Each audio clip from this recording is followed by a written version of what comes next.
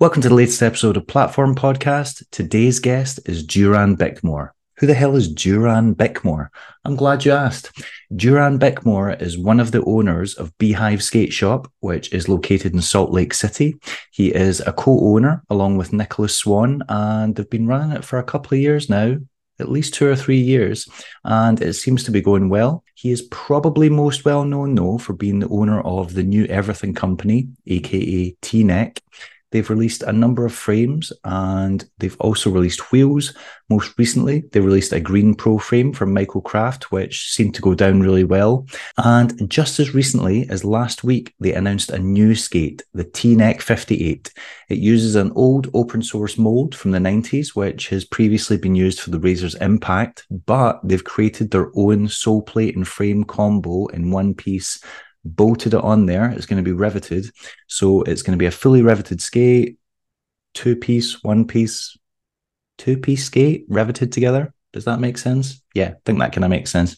And it's going to be an entry-level aggressive skate. They've already put out pre-orders, not really pre-orders. If you bought a combo of the frame and wheels, you got the skate for free. So they're sending out, I think it was 35 pairs of that, and they're hopefully going to use that as a tester to then basically make it on a bigger scale and release more, which I think they're hoping to do this year. So much is going on with Duran Bickmore. He just seems like one of these guys who's got loads of ideas. I know the New Everything Company also released skim boards, and those apparently seem to do very well. So he's got the skate shop, he's got his frame company, they're releasing all these different products. And on top of that, he is also a very good skater.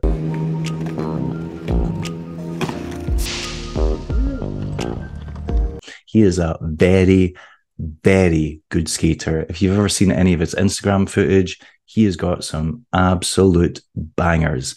So loads to talk about. What I find out more about the skate, what's going on with that, the reasoning behind some of the decisions that he's made with it. Want to find out about the shop, how it's doing, like if there's anything it's kind of like let him know about the industry or learn about the sport or how it's doing, stuff like that. And just talk about his plans for the future. He seems like a really interesting guy. Seems like he's got a lot of energy. So really looking forward to speaking to him. I don't know too much about him. So like you guys, I'll be learning as we go along. I've waffled on long enough. Cue the music.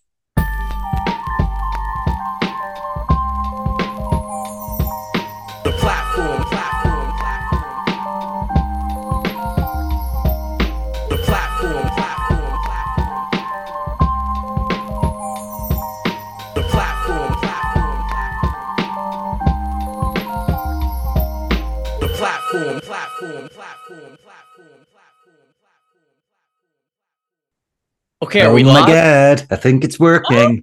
Oh, tight. How's it going? I don't know about this. You're looking all like executive here. You've got the I put on my J. Crew for this. Yeah, so. you get the polo. The hair's been done. You're sitting in the executive chair. I see what's going on here. Okay. Oh yeah, in the nicest room in my house. It's very official. Where is the right? Is this the same house that's got? I've seen you make videos before in which I presume is your house, and it's all got wood paneling. Where's that? That was my old apartment. I recently moved because I was in a situation where we had like skate shop one location, warehouse one location, my apartment another location. Right. So I combined my house and warehouse. So I moved into just a regular house. The basement is warehousing. The main floor is a house. Okay. Got you. Right. That's all. There is still wood paneling in the basement though. So right. Yeah. When I saw that, I just remember thinking of like very like 80s/90s America, when like I used to go and visit family there, and there's just so much of that, and I'm like, wow, didn't know that was still a thing. Okay. Yeah, still a thing. I love it. It's a great look. So congratulations, I guess, is in order. We've got an oversaturated skate market, and you've decided to add another option into the mix. Yes, more or less, yeah. There was. What were you going to say? Oh, no, I was going to say, I don't know how quickly you'll want to jump into everything, but I agree with you. Oversaturated core market. So I decided to do something a little different. And yeah, Okay. that's Okay. that. Um, I'm not so sure about the name, the TNEC 58. I feel like we're missing a golden opportunity here. Now I'm going to give you an idea for free, and Okay. you don't need to pay me anything, but Okay. you do know, like in America, you guys have Bic razors, right? Yes. Well, why like come on now. Like Well, there's an ultimate play on words there. The Bic, but the Bic could be BICK razor because in its past incarnation it was a razor skate. I this I didn't realize that. But funny you should say that because I did for like 10 years and still do, except this is the last year we're doing it, run a skimboard company called Big Skimboards. So so what's going on But with this skimboard company? Why are you not doing that anymore? Because I remember Nicholas telling me you did it. Yeah. yeah, just moving on to other stuff, moving more into just rollerblade stuff. But I guess to your point with the Bic name, I love the Bic name. It's great. But Bic, the razors and pens also have an action sports side of their company where Oh, they did water sports and all that. So we didn't even realize until we started growing and then getting a hold of skate shops and they were like, "Oh yeah, Bic, we bought their stuff a long time ago, but it wasn't good." So I was like, "Ah, crap." So that's why it would have been Bic skates and Bic everything, but we had to change the name because we started getting a hold of action sports shops to sell skimboards and they're like, "Yeah, we don't want big stuff. We've done it before." And no yeah. way. Right. Oh, there goes that idea. Don't use that. That's terrible. It'll sink Very your good business. idea though, because I had the same. It was great. It was a good idea, good name, but You could have done the advertising campaign in the same colorways. It could have been no, magical. But yeah. I fully agree with you. I fully agree. Although then you might have pissed off Andy, and then that might have had a negative effect on the shop. Yeah, that's true. So there's these things you need to consider because you're not just a brand owner, you're a shop owner. So right. You've revealed the skate. It's obviously an open source mold from the 90s that people have seen before. For the Yes. people who haven't watched the Instagram video, because it's like 70 minutes long, um, Yeah. like why did you decide to create your own skate and basically go for that mold? Give us like the kind of like briefest rundown of what your thought process was. Yeah. So the basic thought process, apart from being wanting to be fully involved in skating as like my only job and career and all that, it was when we started opening the skate shop. So the skate shop is me and Nicholas Swan.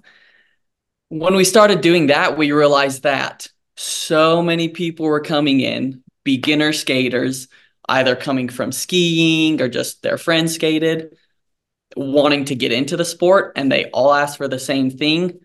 And it pretty much didn't exist. So everyone asked for like a skate around $200 that comes flat because it seems new skaters don't necessarily want to ride anti-rocker. I don't know if that's coming from we get a lot of skiers or just I don't know, but they don't want to ride anti-rocker it seems. So they want an all black skate, $200 flat, lightweight, nothing can go wrong. And there are some pretty good options like the Razor's Colt. That's I definitely was the about to top. say there's like a few like there's the Rossi's M12. Yes, You can get those for under 200. You can get the USD Sway for under 200, and you can get the Razor's Cult. Those are three pretty solid skates. yeah, no, I agree. I think the probably the best of those options is the Sway because that does come flat. So that comes very close. I mean, it's a great skate. The M12 would be great, but it comes with plastic spacers and 6 millimeter bolts. So it's just super slow. It's very sluggish. So Okay. whatever. Skiers don't like it because they do like ramp training and stuff. And it's just a slow skate. And then the Razor's Colt. I mean, I love the Colt skate. Like that's the skate I mainly skate. So I know. I remember well. Yes. yeah, and that's our most popular selling skate is the Colt. So there were pretty decent options, but we thought, hey, we can make it a little bit better. And if nothing else, like if the skate's a total failure everywhere else and we only sell it at our skate shop, it would still be worth it. So yeah, Okay. just trying to make an even better market fit for the entry level skater was the whole goal behind it. Right. I was wondering about the black aspect to the skate. I was because I'm assuming it's mainly men that are asking for it then if they just want a black skate, because I would have thought, well, this is probably going to come off as sexist, but I would have thought a black skate would be just purely black skate would be quite off-putting to like female customers. They'd be like, really? Can we not get something a little bit more neutral? No, I agree with you. A lot of, and that's kind of why we got the skate right here. That's why we did like a pink wheel because we're like, girls might like the pink, whatever, but it's not super off-putting for aggressive skating girls. The main thing is beginners like walk in the shop and then they see fancy like the base them skate and they look at it and they're like, oh, I love that skate, but like I'm not good enough to wear it yet. Just give me something subtle and black. So, and that's men and women. They want colors, but they're like, oh, my first skate, I have to do black because I gotta earn fancy colors, you know? So it's kind of a weird thing to hear, but that's most people's mentality starting out is Okay. like, I gotta earn a fun color. Also, I feel like unless you're a bit of a moron or if you've got too much money to burn, you don't really want to spend like $500-600 on a pair of skates when you don't know if A, you'll be any good at it, or B, you're actually going to fall in love with it. Yeah, no, that's true. That's true. It happens sometimes, but most of the time, yeah, people are just looking under 200, 250-ish. Yeah. Right. Okay. I understand. There's right. So there's some design choices I get, and Yeah. there's some that are a little bit of a mystery to me. So Okay. we'll start with the positives.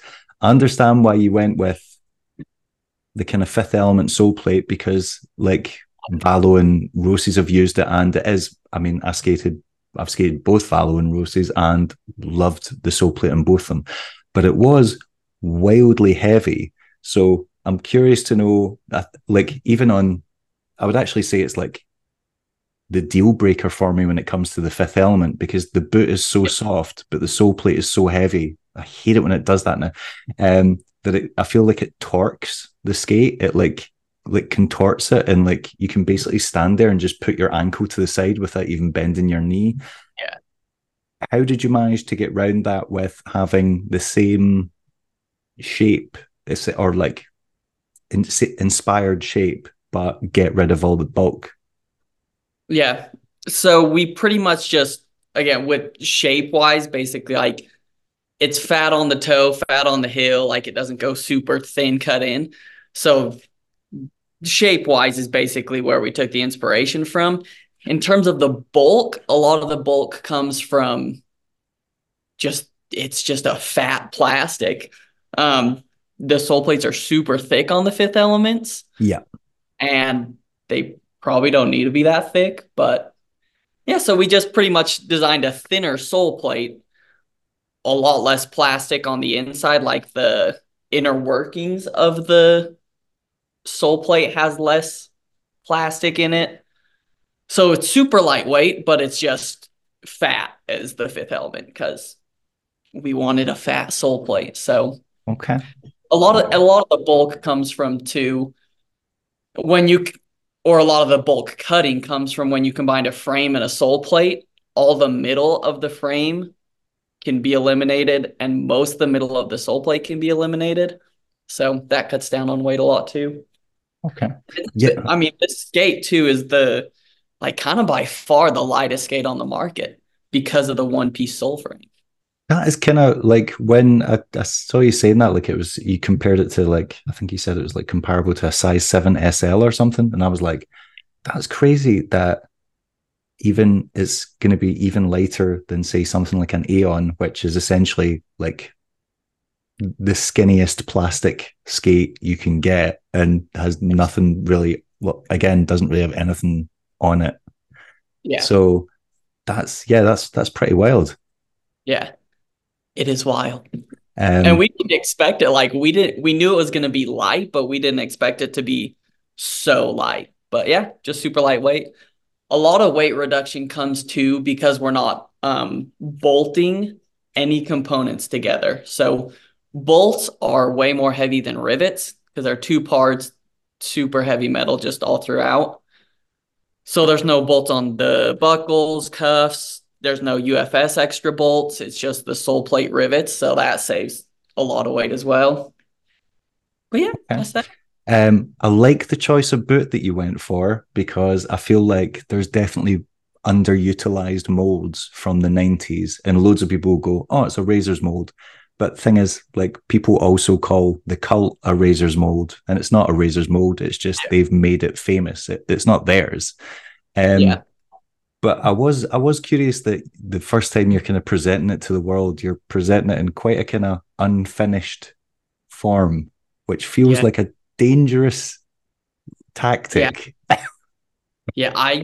Yeah. No, I kind of agree with you. because it's kind of hard to get like an initial image out of your head and you go, well, that Yeah. doesn't really look finished. And you've said that there's a few things going to be different here. And then you've got like just the empty rectangle box that people are used to seeing. Rectangle. Um, that people are used to seeing either rollerblade or roses in there. Or when Razors did the Impact, they tried to shove like a non-rectangular logo in there, and it just looked so Yeah. weird. Yeah. Um, That box is bad in general. so how are you getting around that? The box? Are you doing anything like? Is there anything you can do about it? Like, Yeah, we're thinking of doing one or two things. We're not going to do anything from it from the factory. Our two ideas are we will either put in the box like a sticker sheet where you could just put whatever design you want in there out of like 4 or 5 designs that we have.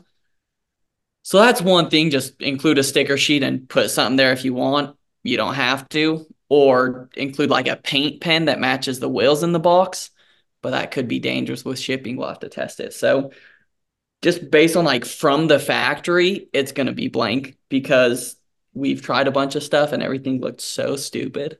So so there's not we're, even because I know that obviously like when them got the 908, they they had managed to kind of discuss with the manufacturer about changing things, like they made the curves a little bit less dramatic and garish. There's no like leeway with the Chinese factory, like, can we fill this in or like make this disappear, or there's like yeah, no. there is leeway and we're actually going to do, so it's an open source mold. And in the future, probably for the third run, maybe even for the second run, depending on how it goes, we're just going to open a whole new mold. Very similar design, but get rid of stuff like get rid of that box and all that. So in the future, it won't be there, but for now, it's there. What do you mean open a whole new mode? What does that mean in dumb person speak Oh, like it's myself? so we're just the factory has the mold already made, right? Yeah. So they sell this skate to a bunch of different people. So we're going to tell the factory, hey, make essentially the same skate, but a little bit of changes and only sell it to us, right? Right. So Okay. Got you. Got yeah, you. they've agreed to do that, but again, they can't. Well, they could do it up front, but it'd be a lot of money. It's better Yeah. to just get it out and improve as we go. No need to get everything 100%. It's just getting it out and yeah, changes as we go. All right. Okay. But I agree. Um, We hate this stupid box, man. It's so bad. I But think that was when I watched the video. I was looking at it and I was like, all right, the texture is going to be different in the skate, but I just couldn't stop looking at that rectangle, being like, it's quite glaring that just yeah, looks like it, because everyone knows that in any other skate has got something inside it, and yeah, there's nothing there. So it's like, what's going on?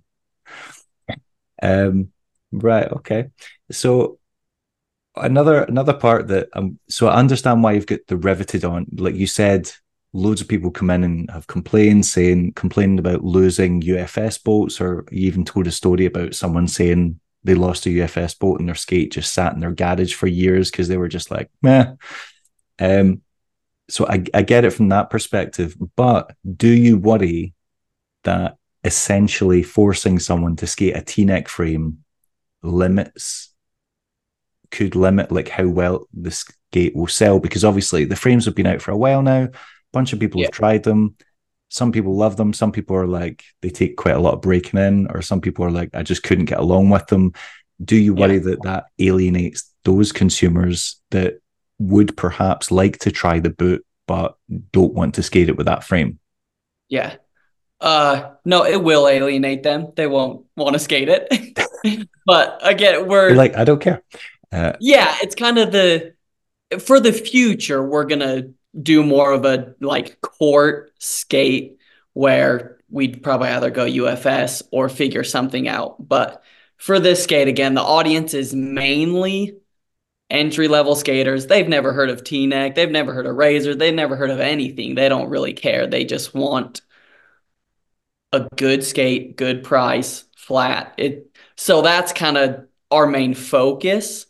Um, but even with that being said, there is a portion of the core skaters that are really going to like the skate. And there's a larger, probably, portion of the core skaters that aren't going to like it because they want a different frame. They want to be able to change their sole plates super a lot. So, yeah, if you're we figure like maybe 5 to 15% of core skaters are going to be like, oh, yeah, it's sick. And then the rest are just going to be like, well, we don't care about it, you know? So, Right. That's a right. Again, that's a bold strategy, especially when you've already started to build up your reputation with Beehive. TNEC has got a good reputation, especially considering the people you support, people like Michael Kraft and stuff like that, giving them a frame. You're obviously a very good skater. Like I've watched your Instagram stuff for a very long time. So like doesn't I feel like it's quite interesting when so many brands come in, try so hard to just cater to our current pool of skaters, which isn't that big, especially not like practicing skaters. Like if you yeah. go on those like Facebook groups, they've got like tens of thousands of members, but then when they do a poll and it says, how many of you guys actually rollerblade? The Yeah. numbers are kind of disturbing. Oh, It's just people watching instead of participating, which doesn't help with sales. Like it's if it works, it's fantastic because you're basically capturing a new audience, and yeah. you could be the person that like associates your brand with this sport. You know, if their Yeah. first pair of skates are TNEC skates or the new Everything Company skates, they'll go right. That's the aggressive skate brand or street skating brand or whatever. But Yeah. it's a very risky tactic. And how many of those people are there? Because I just feel like I don't feel Like how many of the entry level skaters are there? yeah, I don't feel like we've got any way to gauge that, if that makes sense. Like Oh, if you own a skate shop, you got a good gauge on it. true. So like what kind of percentage of people, I mean, obviously I'm not Um, expecting you to have exact stats, but like how get to do you have yeah, like an idea of how many of these kind of people are coming in or that you could sell to? yeah, we got a really good idea. And of course, it's just mainly based on our shop sales, but I've also talked to as many shop owners as I can get a hold of, and discussed it with them. But from us and from most shops, from what I'm hearing, it's like 50% of skaters, of people buying skates, are not core skaters, which is very surprising. I was surprised myself, but Wait a minute, so many buying people are. all skates or buying just aggro skates? Because I imagine there's loads of people buying recreational skates. Oh yeah, when it comes to aggressive skates, probably like, yeah, 50 to 60% of the sales are non-core skaters. People buying their first pair of skates, people casually buying it, like that. So I'm very surprised to hear that.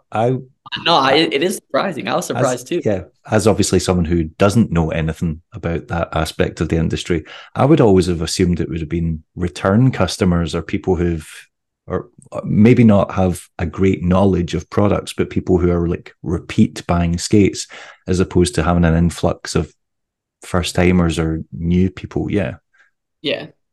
Yeah. There is, so with the core people, there are a lot of return customers. So for example, let's say we sell 100 skates. 50% are non-core, it'll be 50 different people buying it. Right. And out of the 50 core skaters, it'll be 20 people that buy 2 or 3 pairs of skates. So with the core, it's less people, but they buy more. With the new people, it's just individuals buying skates for the first time. And eventually a percentage of those people do move to be core skaters and get more into it and all that. But Right. yeah. So how like what's going to make them go for an entry level aggressive skate as opposed to just picking up a standard, I don't know, 80 millimeter, 90 millimeter cruiser skate that they can fly around the town in or go on like Friday night skates on? Just if a lot of people know they want to do grinds. So it's pretty much Right. just not everybody, but a customer comes in the store and they're like, I think I want to skate. That's pretty much how it goes. They're like, I want to do it. And then it's always the question like, okay, do you want to do tricks and grinds or do you just want to cruise the city, not worry about grinding? And then some people are like, oh no, I saw grinding. I want to get in the skate park. Some people are like, oh, I just want to cruise the city. So then they don't want aggressive skates. They'll just get a regular skate. That's kind of crazy to me that people are like, oh yeah, I've seen grinds, I've seen street skating. I want to do that because where the hell are they seeing it? Like TikTok, I started in the 90s. It was everywhere. Like, TikTok and YouTube. okay, okay. So for all these people saying that social media is killing rollerblading, it might actually be the like largest recruiting tool we've got. Dude, you know the stuttering skater? Yes. He's doing the most for rollerblading, sales wise. Sales wise, okay. What Yeah. how do you So mean? people coming in, they're like, I saw it. Do you know the stuttering skater? And I'm No like, oh way. yeah, yeah. I'm really bad at like actually looking at like what other people do in terms of like numbers and stuff like that. So I've got no I've seen he obviously has like popular videos, but I didn't realize the scale of it. Okay. Yeah. And I mean, eventually, again, there's like you and me are very much core skaters. And I didn't realize before doing a skate shop just the vast two distinct markets, Yeah. core skaters or casual aggressive skaters. Like in my mind, that almost didn't exist, was like a casual aggressive skater buying skates for the first time. So the casual skater will see stuff on Instagram, TikTok, YouTube, and be like, oh crap, I want to do that. And wizard skating, a lot of people see wizard skating stuff All and right. want, so I would have yeah, thought that would have been like the niche of the niche. I would have thought that would have been like that's very people into surprising. it. Yeah. Okay. This chat so far has illuminated to me that I know nothing about the rollerblading industry or customers. So it's very good that I don't have a business within this sport because I would have ran it clean into the ground. Um, Another complaint that people always have about stock skates is wheels, though, and I feel like you've not addressed that issue because you've said you've went for the cheap option with the wheels. Yeah. So surely, if one of the biggest complaints people have about skates is stock wheels, putting stock wheels on them is Not a good option for a core product. No, I agree. Like I'm gonna switch out the wheels unless I'm skating a wooden skate park, then I'll keep the wheels because they are more grippy. I do like a 92 or 93. So yeah, if you get this skate and you're a core skater, you could skate the wheels, but they'll probably last 2 months. We are, when the skate releases, gonna have an option to buy it without the wheels for the core, but yeah, mainly it's just going to be this. Their wheels, they're not super crappy wheels. yeah, Like we tested a bunch of wheels and some were so crappy they lasted one session at the skate park and like that's not going to fly. So they're not ultra crap, but if you're a core skater, just buy like something poured in America or something. Buy a dead wheel.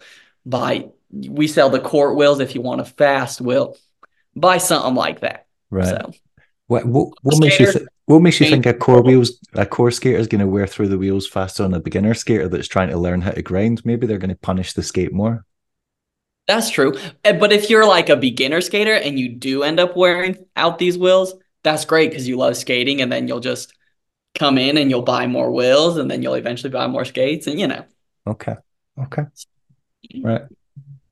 I hear you. again, a lot of decisions on this skate were the main focus is just entry level.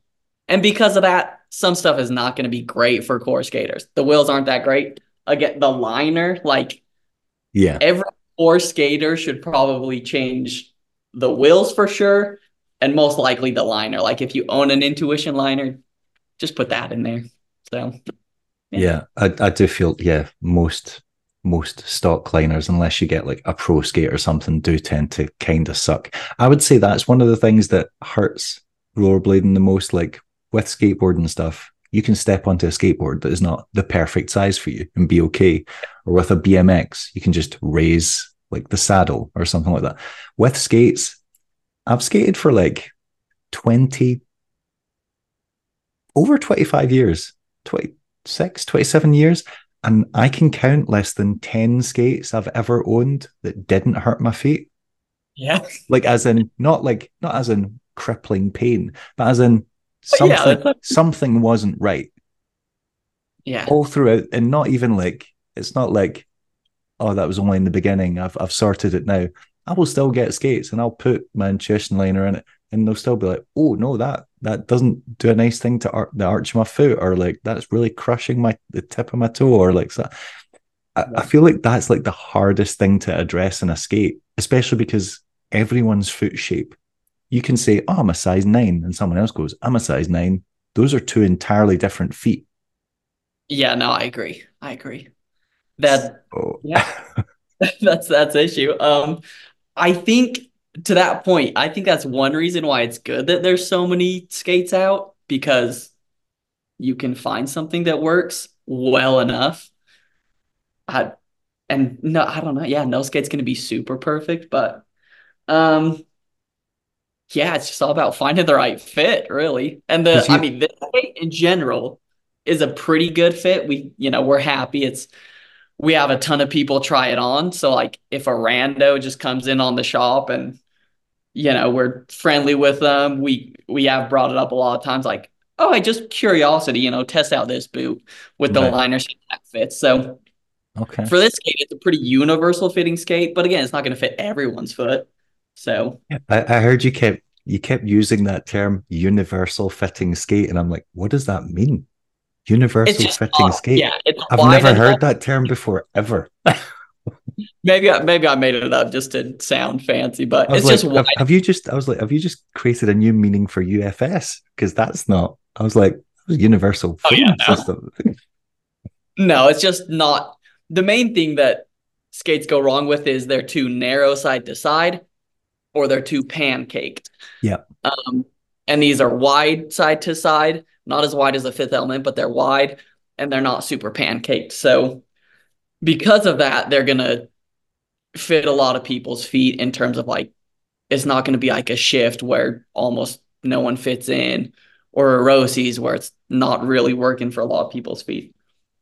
It'll So, be more like a sway or a them where it's like, okay, this fits. Like it's not right off the bat hurting my foot. right. As someone who obviously you skated cults for ages, we've discussed that briefly in the past in private, that we'll go no further with that. And someone who's now skating the 909, how does the TNEC 58 compare to like the cult and the 909? The Are you talking like each individual size or just I in just mean general? like in your personal experience, like the fit.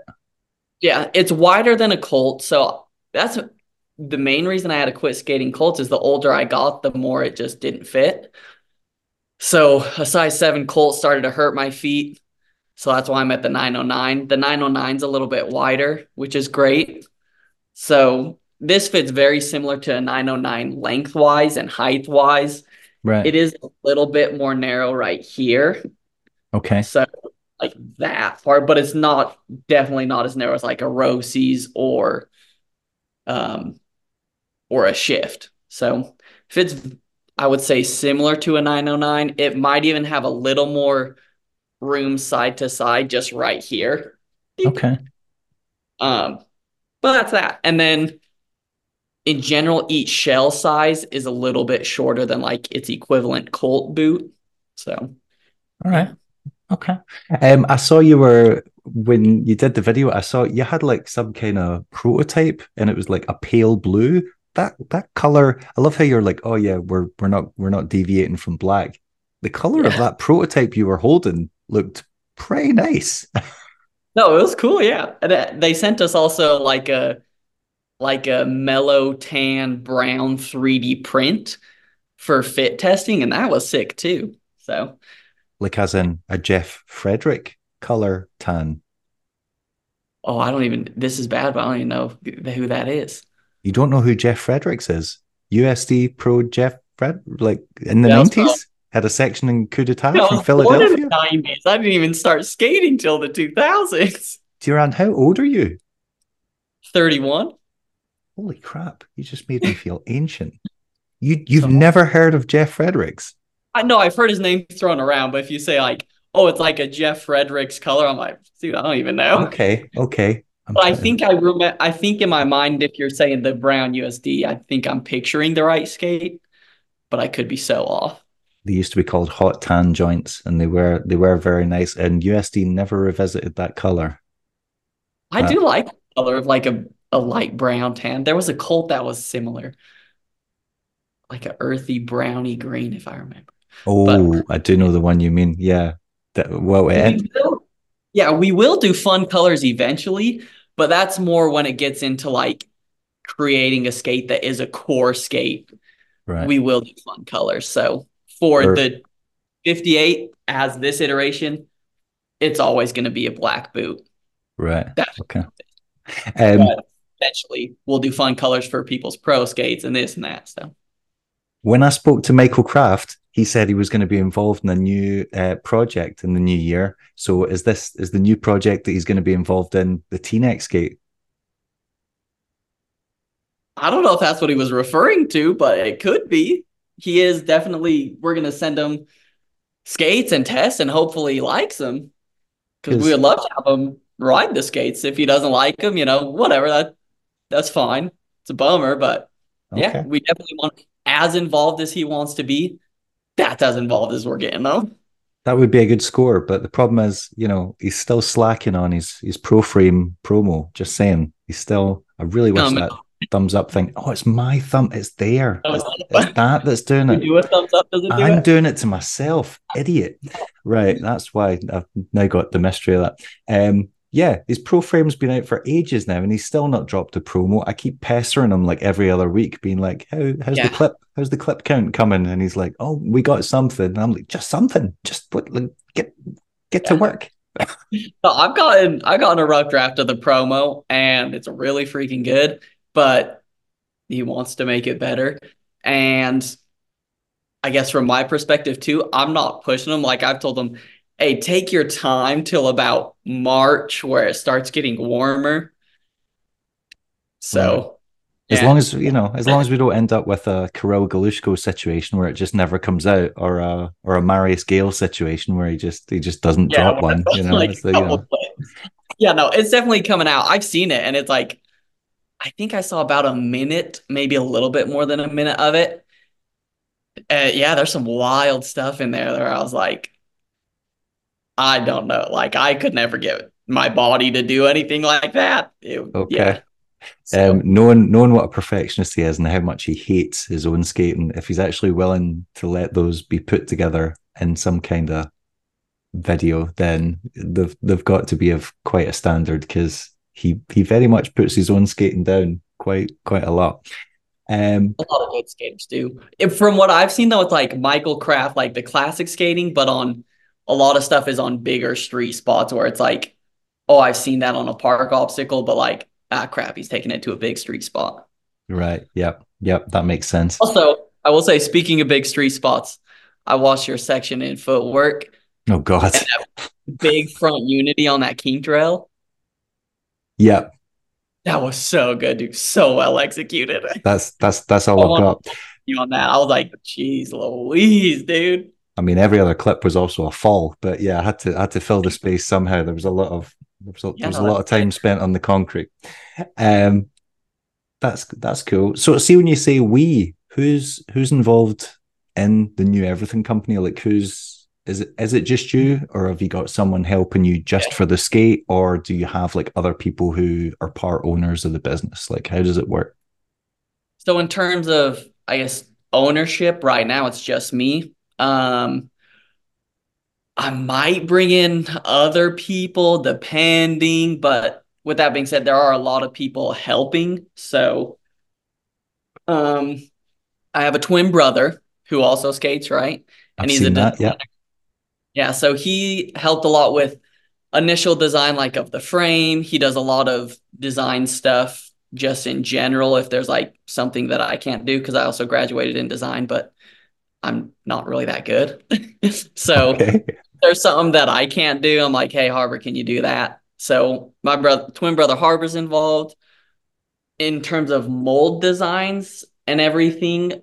The Another skater involved, Dylan Anderson, super good skater, and his career is like 3D design modeling.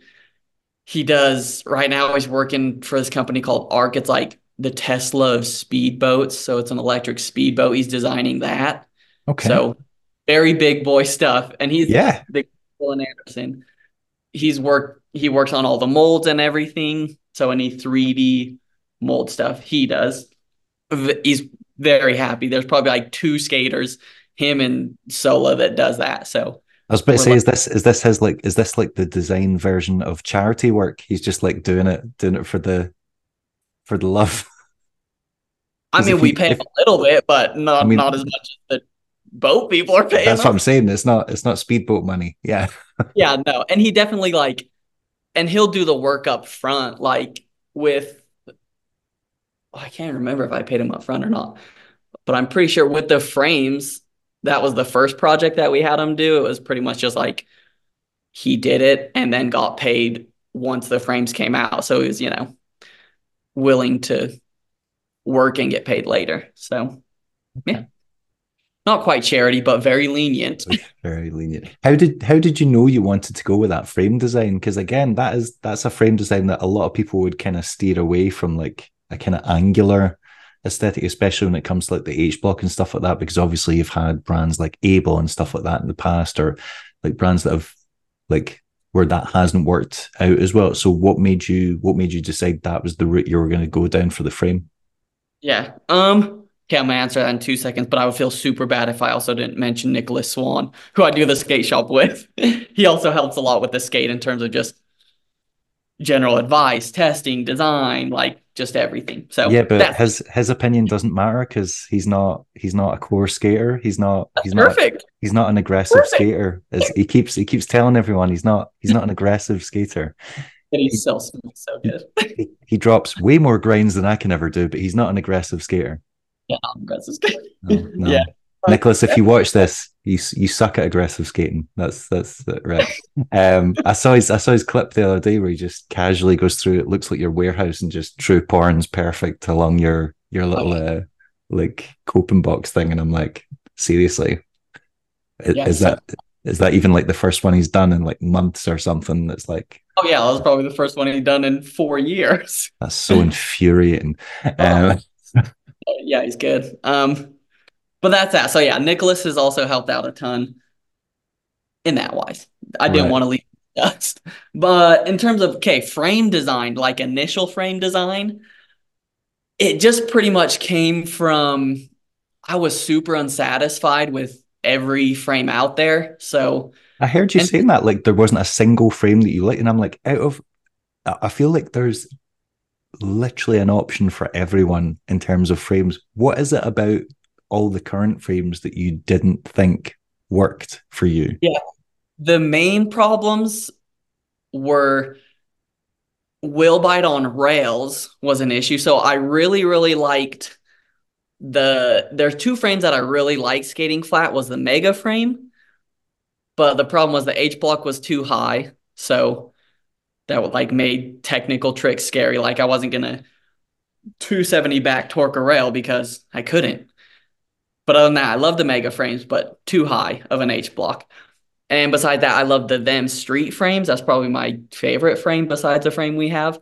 But with the them frames, it's super great on ledges, no wheel bite, but I skate a lot of rails and I kept getting wheel bite on rails to where like if I shifted my foot at all, like switching up or if I didn't hook quite right, if it went on any angle, because there's no protection on the wheels, it would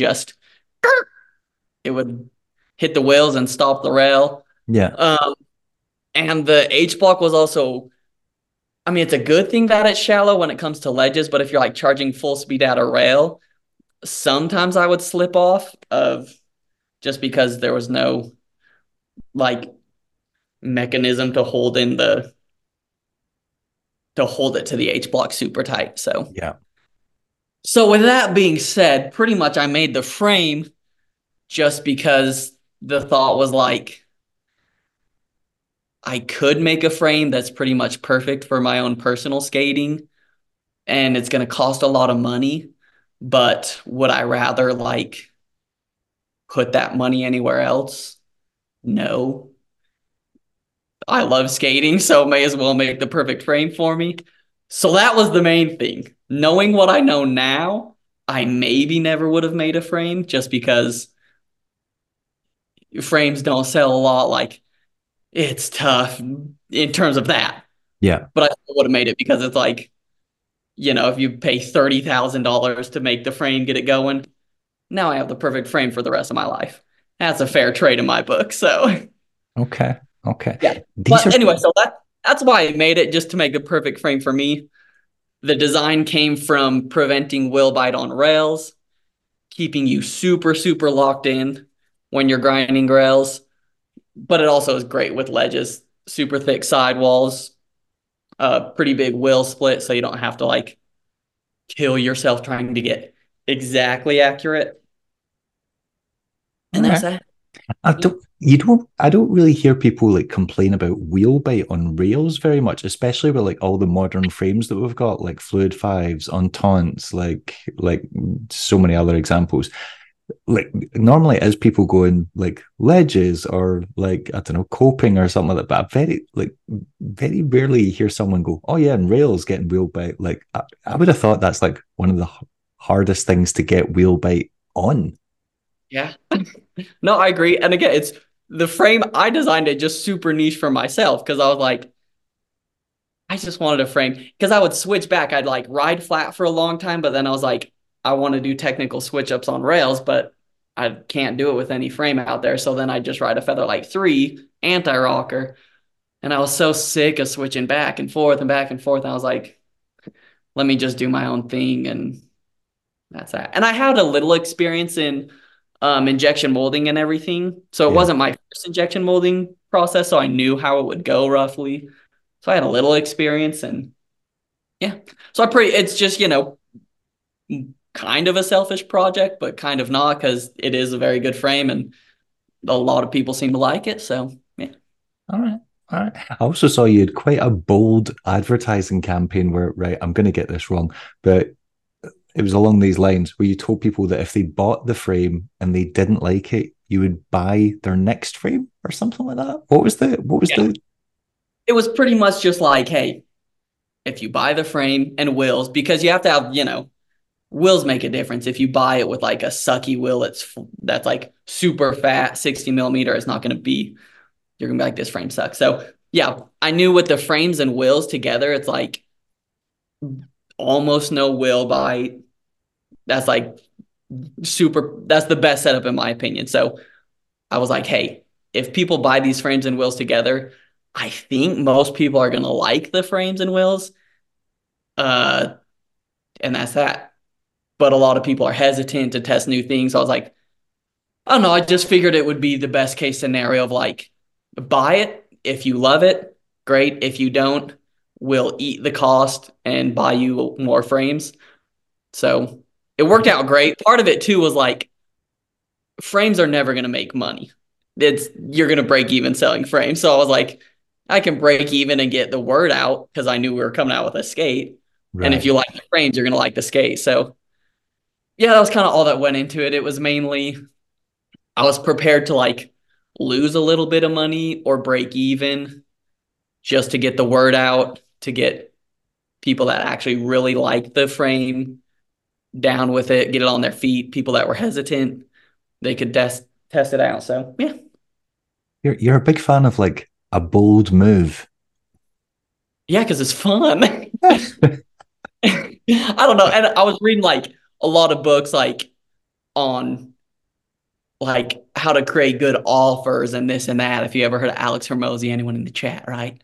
He has a book about like creating good offers for skate or for just products. Okay. So I read a little bit of that book and I was like, how could I do a really good offer for, because I'm a new company. So I was like, I got to create an offer that gets people that are on the fence to want to try it. And I figured I'd do that. Why not? Okay. Did anyone take you up on the offer? Did anyone like, wait, I didn't like these, buy my frames? No No, one. no one. Yeah, I thought, and I'm sure I'm not naive. Not everyone loved them, but no one took the time to be like, I hated them. Give me my money back. I'm sure some people just skated them and were like, they're all right, whatever, a good frame, but like, I'm not going to ask for my money back. But at the same time that I did do that, I did like reviews and stuff. And most of the people that bought that deal, like 70% ish, ended up like leaving a review down the line being like, oh yeah, it's super great. I tried riding flat, but it didn't work, but these do work. So like, yeah, about 70% of the people that bought the deal also left a positive review. So yeah, it worked out good. Right. I did. I saw the reviews and I was like, that is awesome. There's been two things that have put me off trying them so far. One is when you said how much you loved the them frame because skating the them frame terrifies me because I can't handle a shallow groove because I'm a coward and I need a big lock But in. that's what the triangle fixes it because you're locked in at 2 points of contact Okay. as opposed to just one. So if you're at one point, you'll move everywhere. But if there's 2 points of contact, like for someone that loves front sides, like I'll do a front side on anything fully comfortable that I'm not going to slip because like your skate's not moving side to side. Yeah. But Right. I agree Okay. with you. Yeah, Yeah. slipping out a shallow groove. Oh, gee, that's the It worst. just I'm like maybe I'm just not good enough or my technique is not the right technique for doing this because I've spoke to people that like swear by them and people who like mainly do there'll be someone like Ryan Parker or something like that who mainly does like he does loads of like torque slides and back slides and I'm like how do you look really comfortable in those and I've skated those and those don't have a lot of lock and he's like yeah and I'm like nah I think you're just way better at this than me. Like just, No, I agree. Yeah, it's terrifying. But if you look at any like grooved in frame, it does a triangle eventually. So it's like, yeah. okay. Yeah, I guess. Kind of. Yeah, I'll go along with that. Okay. Um, so obviously these are two expensive ventures. You mentioned like, yeah, I think you said like $30,000 for a frame mold, and then obviously the skates. It's going to be cheaper because you're using an existing mold, but you're obviously making significant changes to it, and I imagine there's minimum orders. Yeah. Where is this money coming from? Um, well, I live very, very cheap. Like very much subscribe to the every cent I have, I put towards skating. So that's a big aspect of it. Like, yeah, I would surprise people if they knew how little money I lived on. But I do that. So every cent I make, if it's not food, if it's not gas, it's going back towards skating. At least for now. I'm sure, down the line I'll take more out. But yeah, that's the number one thing is like Right. if I make $40,000 a year, I'm gonna live off of 18 and put 22 back in. So that's like I put all my money towards it, which is the first thing. Second thing is just trying to be really strategic, working with the factories. So they'll give you like the more you work with them, the more leeway they'll give you. So for the frame mold, it was the first time I ever worked with this factory. And I pretty much just had to pay up front, saying like, here's all the money up front. And the mold cost was only around $10,000. But then there's minimum orders for getting the like how much frames and stuff you have to buy. And then there was a problem where the whole first production of like around 2,000 frames were all warped. So it was like, F me, I gotta make another frame really quick. So then that was like another 10,000. Anyway, so making the frames was a lot of money up front because it was the first time I was working with the factory. So there was that. Also putting money on a credit card. If it was like, I know that the skates are coming in a month, so I'm gonna put as much money on my credit card as I can because I know I'll be able to pre-order and pay that off. So living cheap, credit cards that I know I'm gonna be able to pay off. I did borrow a little bit of money from friends, mostly skater friends, and then just paid them back as I went. So that's that. But then for the skate, after working on the frame project where everything was just cash up front, they were a little more lenient. Like with the molds, I only had to pay a third of the mold costs up front. So that was pretty good to get it going. And then instead of like when it came time to pay more for the mold costs and stuff, I just said, hey, I'll buy another run of frames. And then they're like, oh yeah, just buy another run of frames. And then I didn't have to pay more upfront for the molds because they still got cash. So just Yeah. stuff like trying Right. to be as strategic as possible to where like the factory and the guy I work with is always getting money from me because if it's not from the mold cost up front, it'll be like, hey, instead of paying a mold cost up front, let me buy more frames, you know. Yeah. There's So still money going into like your customer account. Yeah. Yeah. yeah, so trying to be as strategic as possible with that. And like with minimum orders for the skate, I was going to do a smaller minimum order. But again, when it came time to pay for more of the mold cost, I was like, how about if we just boost up the minimum order? And then they're like, okay, yeah, we'll do that. So yeah, just trying to be as strategic as possible where I can get them as much money as like they're happy with, Yeah. but also I'm getting product instead of paying down payments for molds for products that are going to come in 6 months or 8 months. So yeah, just trying to be as strategic as possible. So how many did you end up ordering?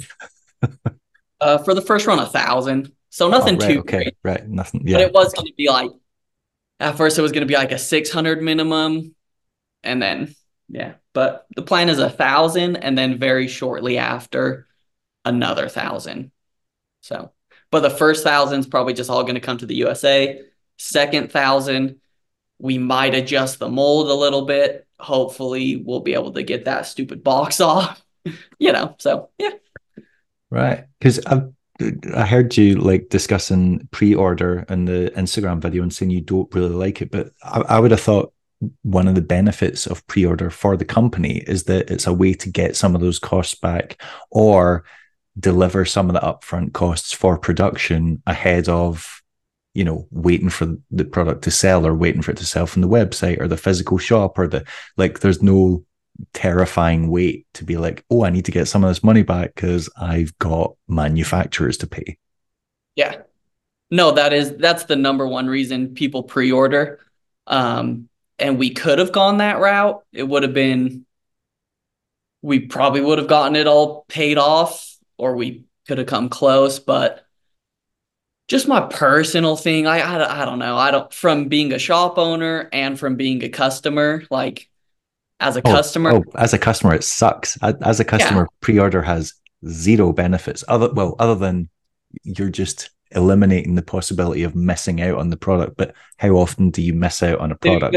you're not gonna miss out on anything. Give me a break. Yeah. But yeah, no. Well, actually, in like the 2020, yeah, you probably would have missed out. Stuff has gone quick. But yeah, there's no benefit to the customer, so I was like, I don't want to do that. Um, and then for the shops as well, like for example, nothing against it, like for the standard thing, for example, as a shop, we really wanted to do a pre-order, but they're like, oh, we can't. We have to pre-order them just as much as we can through the website, and we're only working through like two or three shops. So I was like, as a skate shop owner, it was a super bummer to where it's like we could have pre-ordered and made like a few thousand, but they Yeah. just decided to do website. So I was like, I just didn't. I wanted to do as minimal pre-orders as possible because long term it's better for the customer and it's better for individual skate shops to not do pre-orders. And that's Yeah. that. And then that's why I gave away like frames and wheels in the meantime if you That's what I mean. pre-order. They're paying you money, but they're getting something. I did like that. You like buy the complete setup with the frame and the wheels, and you're essentially just getting a free skate. I was like, oh yeah. Yeah. So yeah, all right. Yeah, it was Um, mainly like we didn't make any money on the pre-orders really because we gave them skates and wheels, but it was like we needed that was one of the few instances where like we do need cash to get the skates over here. So it was like we didn't make money, but we have a lot of product in terms of frames. So we'll just cash it out, give them cash, and yeah, okay, that's right. that.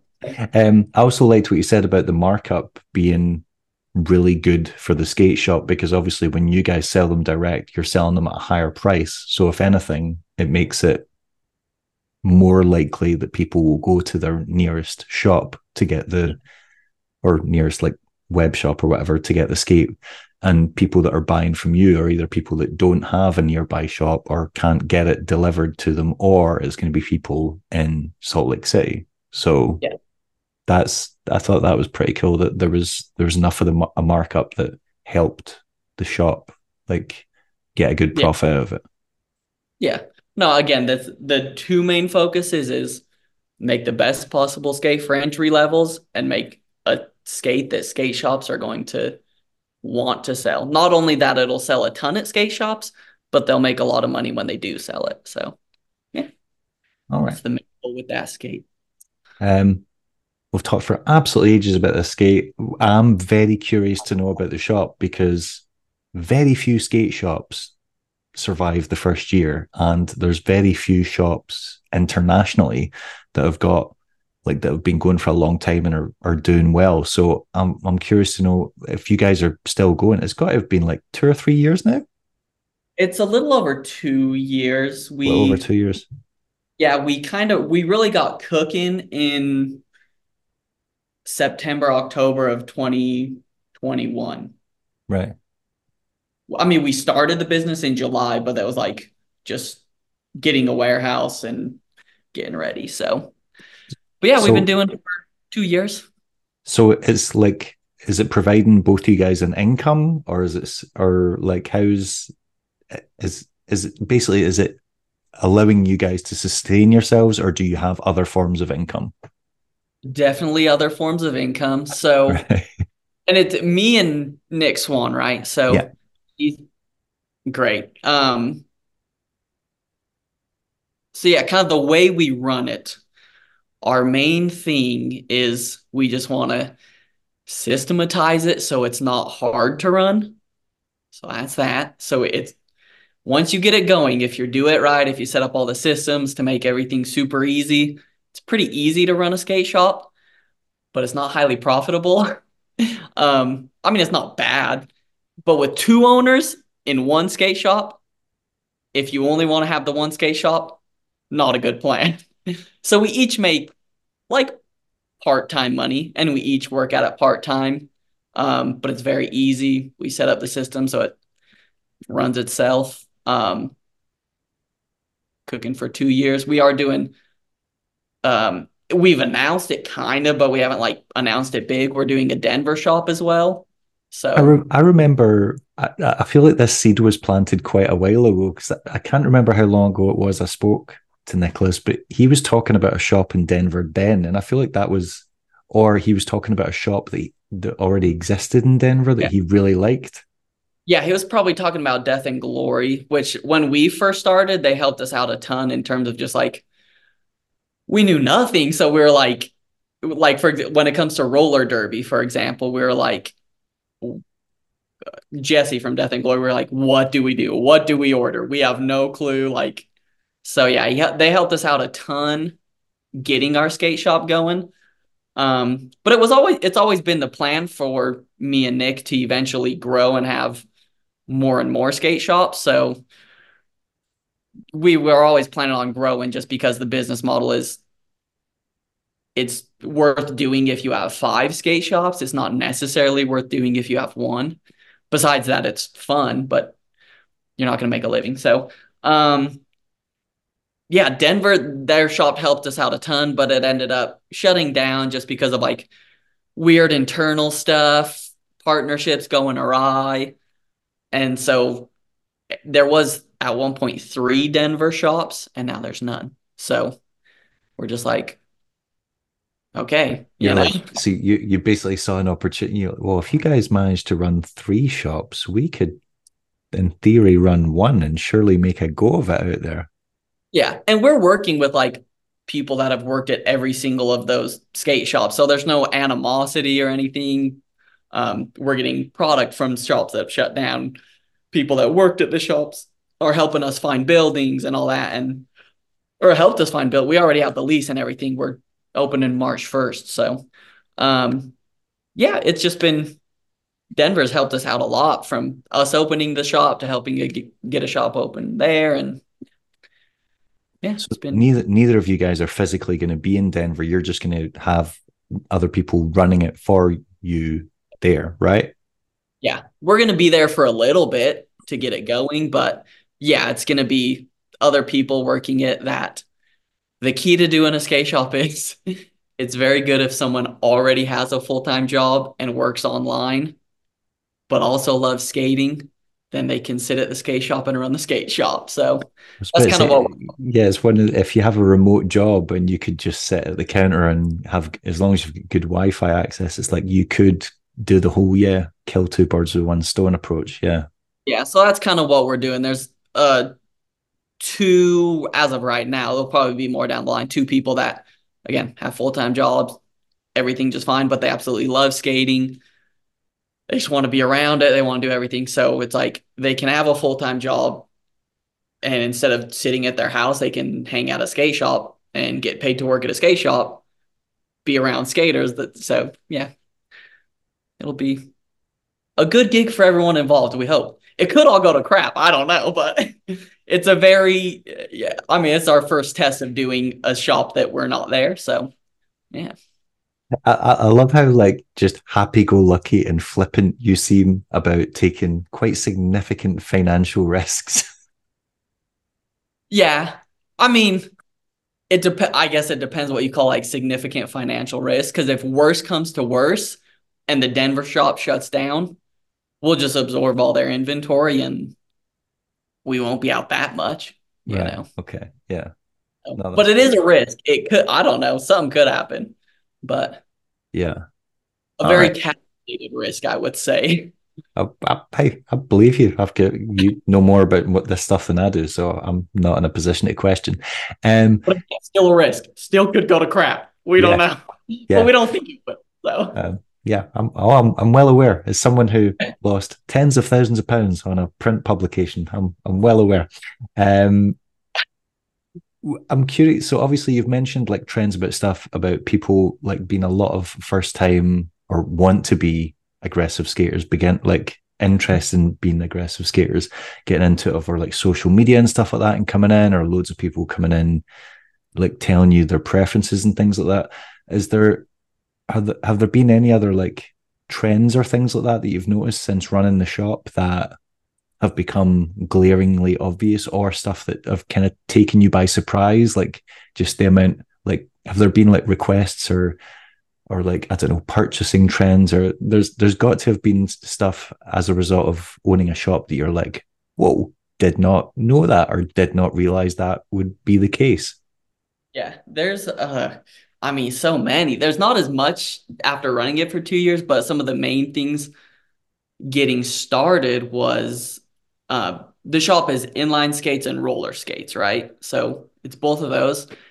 And we thought when we opened the shop that it would be like 80% roller skates, 30% inline skates, but it's pretty even. It's maybe like 55% roller skates, 45% inline skates, but then there's days or even weeks where it's like mostly inline skates. So that was super surprising being like, oh, a lot of people are rollerblading. Like, I didn't realize, Yeah. which is crazy because, and I'm sure we've had super similar experience growing up where it's like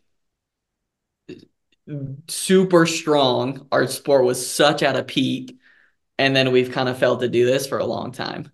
Yeah. Um, so in my mind, I was just thinking like I it would be mainly roller skating, and I'd done a little bit of stuff with roller skating. I ended up like when it came to skimboarding, I was doing a skimboard project, like an injection molded skimboard project. Didn't end up working out. Or I guess we just shelved it for the future, but ended up losing like again a lot of freaking money on that because paid for all the molds to do a skimboard. Didn't end up happening. So I was like, crap, what do I do? Sell bearings because I knew I could get bearings for cheap. So I just bought a ton of bearings on a credit card, sold them to roller skate shops. This was like 2020-ish, right? Right. 2020, the end of 2020. So I was like, roller skate shops are buying so many freaking bearings. Like, that's what sustained my life after losing all my money from skimboard stuff and everything. Sold a ton of bearings to roller skate shops. And then that's when I got a hold of Nick Swan. We already knew each other, but he was kind of wanting to do a skate shop. And I was like, dude, based on how many bearings these skate shops are buying, we're gonna start a skate shop and be fine. So started a skate shop. We were thinking it was gonna be all roller skates, 50-50. So that was surprising. Um, Another surprising thing was roller derby. Do you know much about roller derby? I always kind of think of like roller derby and quad skating as like the same thing. Well, not the same thing, but like Yeah, kind of same thing. intertwined. Yeah. Yeah, so it's like a game where there's like going around a circle, trying to score points by lapping each other. And me and Nicholas both knew nothing about that. So that was surprising to see like there's like a strong scene of roller derby, which was we never expected. Like we literally that was not on our radar at all. I feel like that's is you have to be of a certain age to remember the original film of Rollerball that had like I can't Yeah. remember who was in it, but like yeah, it was basically them going around trying to kill each other on quads, but literally killing each other because that was the point of the film. But, Yeah, so that was a surprising thing. And then again with I mean, we kind of already spoke about this, but I was so surprised by how many non-core people were buying aggressive skates and just how many people are buying skates in general.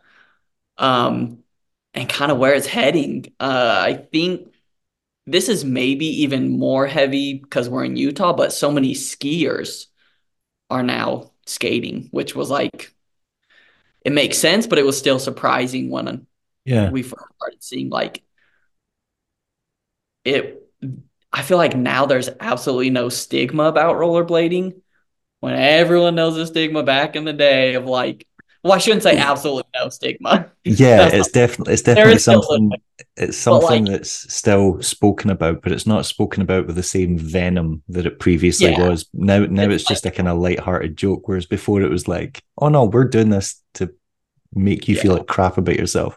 Yeah, yeah. And it's like for like young skiers are a lot of people buying skates. It's like a young skier is not going to be concerned if someone calls them gay. They'll be like, great, I'm still buying skates. When our time, it was just different. So a lot of that stigma has like it's not that it's a non-factor, but it's definitely not as big of a factor. So yeah, yeah, that's been cool to see of like, yeah, we peaked, then it was lame to rollerblade or people would call you gay, this and that. But now it's like there was that, and now it's upwards to where that doesn't need to be a factor anymore. So that was cool to see. right. See, I've kind of gone the other way. I've discovered skiing in the past few years, and now I definitely watch more free ski videos than I do rollerblading videos. Like What are I you keep watching now? Dude, that's good stuff. like let's say like discovering all these little guys just terrorizing their towns or like other people's towns on skis and getting arrested left, right, and center because they need to make these giant snow ramps and the police come along. It's not like you can like on skates you can get away with it and go, oh, we didn't do that, we didn't wax that rail, whereas they're like, you're the only people here with shovels. Like There's a ramp. you There's a definitely drop. made that quarter pipe going up that 10-story building. And they're like, okay, yes, we did. Yes, yes. No, so that yeah, that's cool. And I think for the future, that's going to be a focus of ours. Is yeah, just more skiing. It goes so hand in hand. It's crazy. It And is there's kind like of, yeah. in Utah specifically, there's like a pretty big like super core, super awesome ski company, Vishnu. Yep. You Heard know, of them. Yep. Yep. that's Vishnu. We don't do it anymore just because I did other things. But when we first moved to Utah and started the shop, we did all like the fulfillment for Vishnu. So that helped us get our shop going. But anyways, the dude that runs it, Emmett, great guy. There's a lot of people that ski for Vishnu that also rollerblade, like Cal Carson, super all-star young skier kid. Reed, my favorite skater in Utah. So a bunch of people that ride for Vishnu that are like super sick core skiers are also super sick skaters. So that's been, I think we'll just see more and more of that in the future. Okay. I was wondering how much crossover there was of that because I watched a video recently where they showed a clip of this kid on skis doing like a fence gap into a bank in snow. And then after he lands it, he walks up and he goes, "Oh, some absolute kook on rollerblades did this last summer." And then they Just showed the talk clip. about Reed. They showed the clip straight afterwards, and I was like, "Is he showing a clip of himself and like making fun of himself?"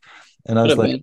because you obviously have no context and don't know who any of these people are. But I was like, well, they obviously know enough to have the footage, and maybe they even filmed it themselves. And I'm like, this is kind of crazy. Yeah. Yeah, I think I know that. I think I know the exact clip you're talking about. So that was potentially that guy. Yeah, and that was in Utah. Right. I'm going to watch that video because I've got the clip saved on my phone because I was meaning to do something with it and be like, Yeah, let me know. Yeah, let me know. Send it to me because I'm pretty sure it's Reed doing like a 360 hand plant on the fence, dropping into the bank. Yeah, yes, yes, right, good. dude. I'll say that I've skated that spot just because I lived 3 blocks away from it for a while.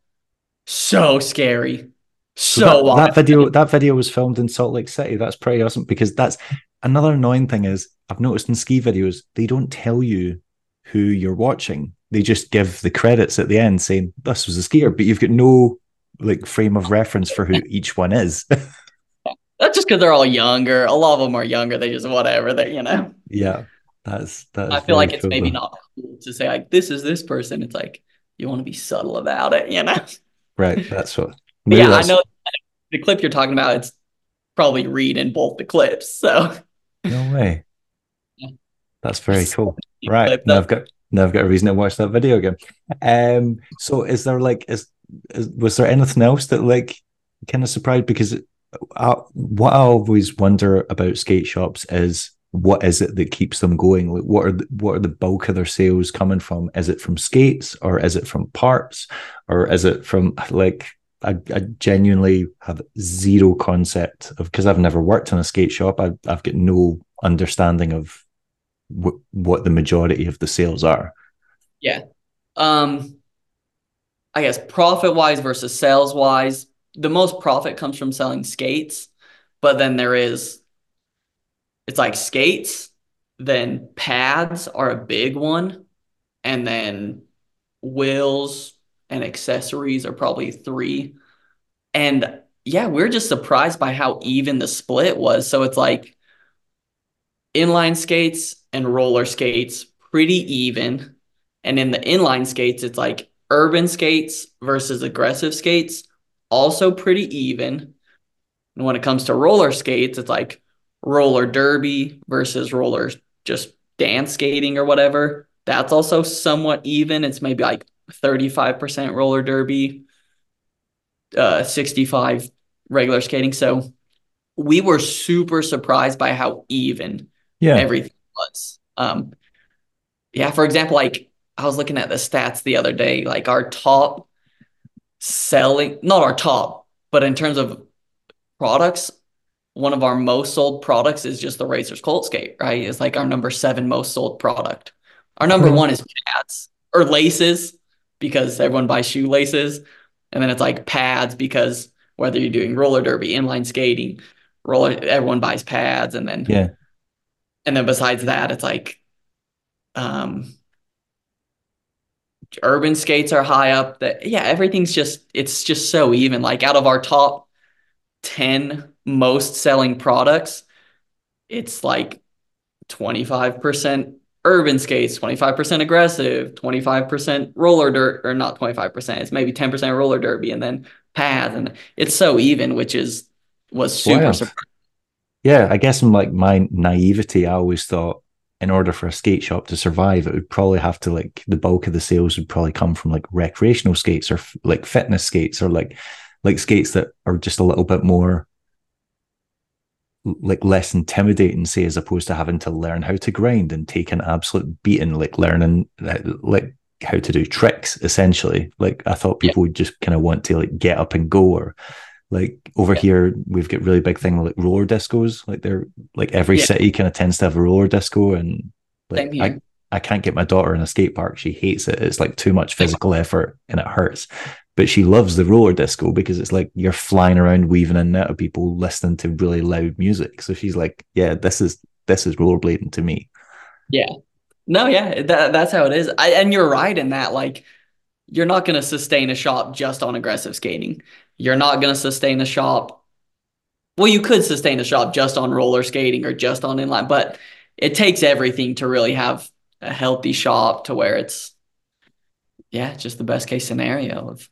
But there are some shops, like in California, there are exclusively roller skating shops. So I guess it could happen. In But I don't California, think though, there's you would any. think, I imagine the demographic in California is significantly larger, being that they Yeah. get all year round sun. Yeah. And I don't know. I would be curious, but I don't think there's any shops that are exclusively inline skates that don't sell roller skates. Maybe there are, but none that I can think of. So yeah, they Yeah. definitely. I mean, it helps if you're selling skates, you may as well sell all the skates, right? Or at least just have like token pairs, even if you're not going to have like an extensive range, at least have the option there for people that Yeah, if they come in, you go, oh yeah, we've got those. yeah, no, yeah, at least have something. So yeah, Um, I right. think your investment in that is very right. And Um, as someone who loved the cult, did you ever think about doing something with that shell? Because obviously it is an open source. Impala already use it for recreation. Like, yeah, did that thought ever cross your mind, or was that again um, a case of potentially upsetting? yeah, potentially upsetting. I mean, stuff that crossed my mind that I didn't do, but I've thought of doing everything in terms of like I'm like, crap, do I get a hold of razors and be like, dude, let's just do a sub brand of like the same thing that kind of Shima did of like, hey, let's take the Colt boot and make it more core, whatever. Thought about that. I've thought about doing a Colt, but cut it down and add a skin. Thought about a lot of stuff, but in the end, I was like, you can't do the Colt boot unless you're working with razors. And if you're working with another company, the margin's already thin and the market's already saturated to where it's like, what for? Yeah, It's harder to deal. It's not harder to deal. It's maybe sometimes easier, but like thinking if I'm going to do this for 20, 30 years, it's not going to be a Volo situation or a NIM or Renz. It's going to be to make it sustainable. It's going to be doing your own thing. yeah. That no, that makes I perfect even thought, sense. I mean, yeah, I was even like, dude, I wonder if Razors is selling. Maybe I figure out how to buy it. Like I've thought of everything, but you know. You're not the first shop owner that has said that to me. Another And the shop thing is, owner Razors, has said, I wish Andy would sell razors to me. Yeah, if he ever does sell, he would have to sell it to Jeff because, dude, why? What? I don't know. But in terms of Razors, if you want to talk about Razors for a bit, I can talk about it because there's good and bad. But shop owners love Razors because Andy is not a core guy, so he understands to some degree like the Razors cult is going to be a great sell. That's going to sustain it. The other stuff. Yeah, I don't know. But at the same time, if you're going to have a protein, treat them good. Otherwise, just don't even have a team. Yeah, yeah. Razors, and this is controversial. I don't think Razors needs a protein at all. Their sales would maybe go down 15% without a protein, Yeah, maybe. So and I think the past 5 years has proven that by just how little they have done in terms of utilizing their pro team, and yet it doesn't seem to have damaged sales. Like you go to skate parks and you see kids wearing Razor skates, and they're not putting anything into market. In fact, sometimes they don't even announce release of new models. They just appear in shops. because yeah, I'll say this: he does stuff right in terms of he makes good razors are good products. They're good products. They fit people's feet. The SL fits most people's feet as universal fitting. The SL, the Colt fits most people's feet, great price. And I think if the Shift fit more people's feet, because it's so pancaked, but I if the really hate that skate. It feels so cheap, and I think it feels really clacky. And dude, I think the Shift was the best skate ever made oh my if it fit god, oh feet. my I god. love the Shift. Anyway, yeah, I think Razors has good products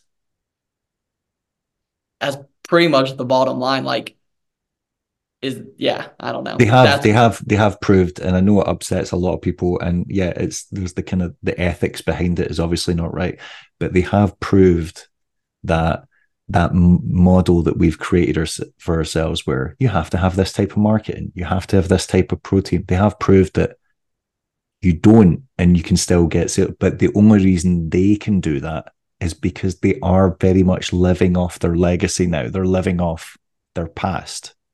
I don't even think they're living off their legacy. I think they're living off of good products. But those products would never have become the iconic products that they are without those team videos and those pro skates, because they They never had like feedback to make they the SL. Dude, the SL's so yeah, sick. they were No, releasing yeah, skates I for agree with that. years that weren't going anywhere. They were releasing like the impact and the flat and the super flat and stuff like that. And they were not even a contender as one of the top brands. Yeah. And then there was a cultural shift, and you had like Shima and Elliot involved and stuff like and all that stuff in like the 90s and John. But I agree with, yeah, no, what I they're guess, doing now is proof that maybe the models that we think are necessary, like having the pro team and having that kind of, maybe that is naive on our part for thinking that maybe we should be thinking of just yeah. trying to make the Well, best product possible and bringing it out. There's definitely arguments for both sides. and yeah, no, and I do. I love thinking about that too, just because I think, again, back to the surprising thing about a skate shop owner is as a core skater, like I've been skating for 20 years. I was going to competitions, I was doing everything, right? Super involved in skating for 20 years. But it wasn't until I started a skate shop that I was like, oh, the skating market is not what I thought it was. It's not core skaters. And that's like the market's bigger and different. And this matters in a product, So that really opened my eyes to like, there's two markets of skating. So with new everything, our main goal is like, I guess, business theory. It's like, can you just super nail the intro level with like this skate? And that just super takes care of the intro. That takes care of that half of the market.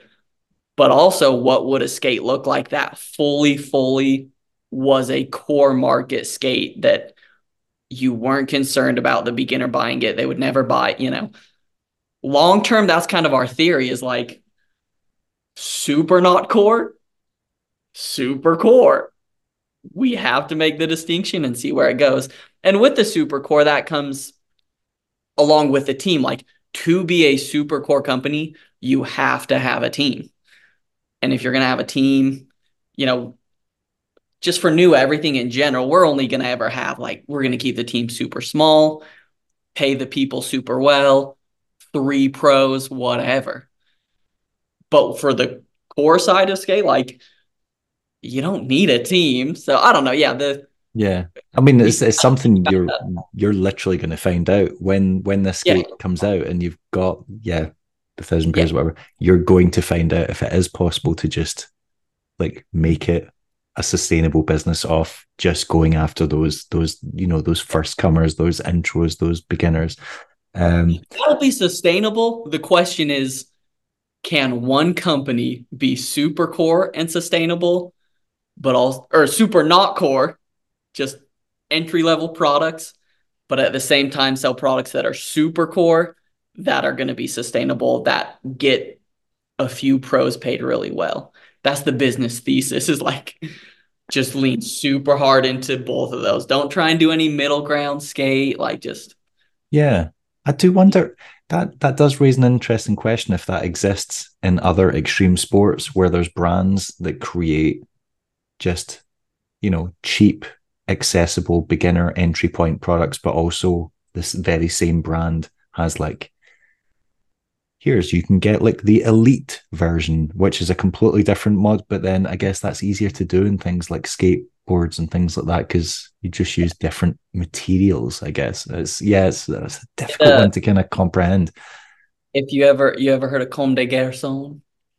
Comme des Garçons, yeah, the fashion label. Yeah.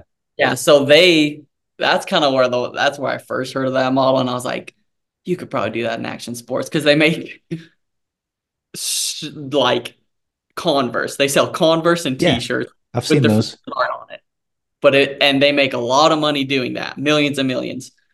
But then if you ever seen their super high end fashion stuff, wonky as can be, so crazy, super high end fashion. Well, they'll sell like a dress for $10,000, $15,000, and they make a lot of money there too. So super consumer friendly, super core fashion. So Right. Okay. they aren't trying to sell, they're not selling $250 shoes. They're selling $100 shoes to beginners that just want to rep the brand. And they're selling $15,000 dresses to people that do that. So, but in action sports, it might be very different. I was I about don't to know. say, yeah, is that transferable though? Is that model We'll find transferable? out. I guess we're going to find out.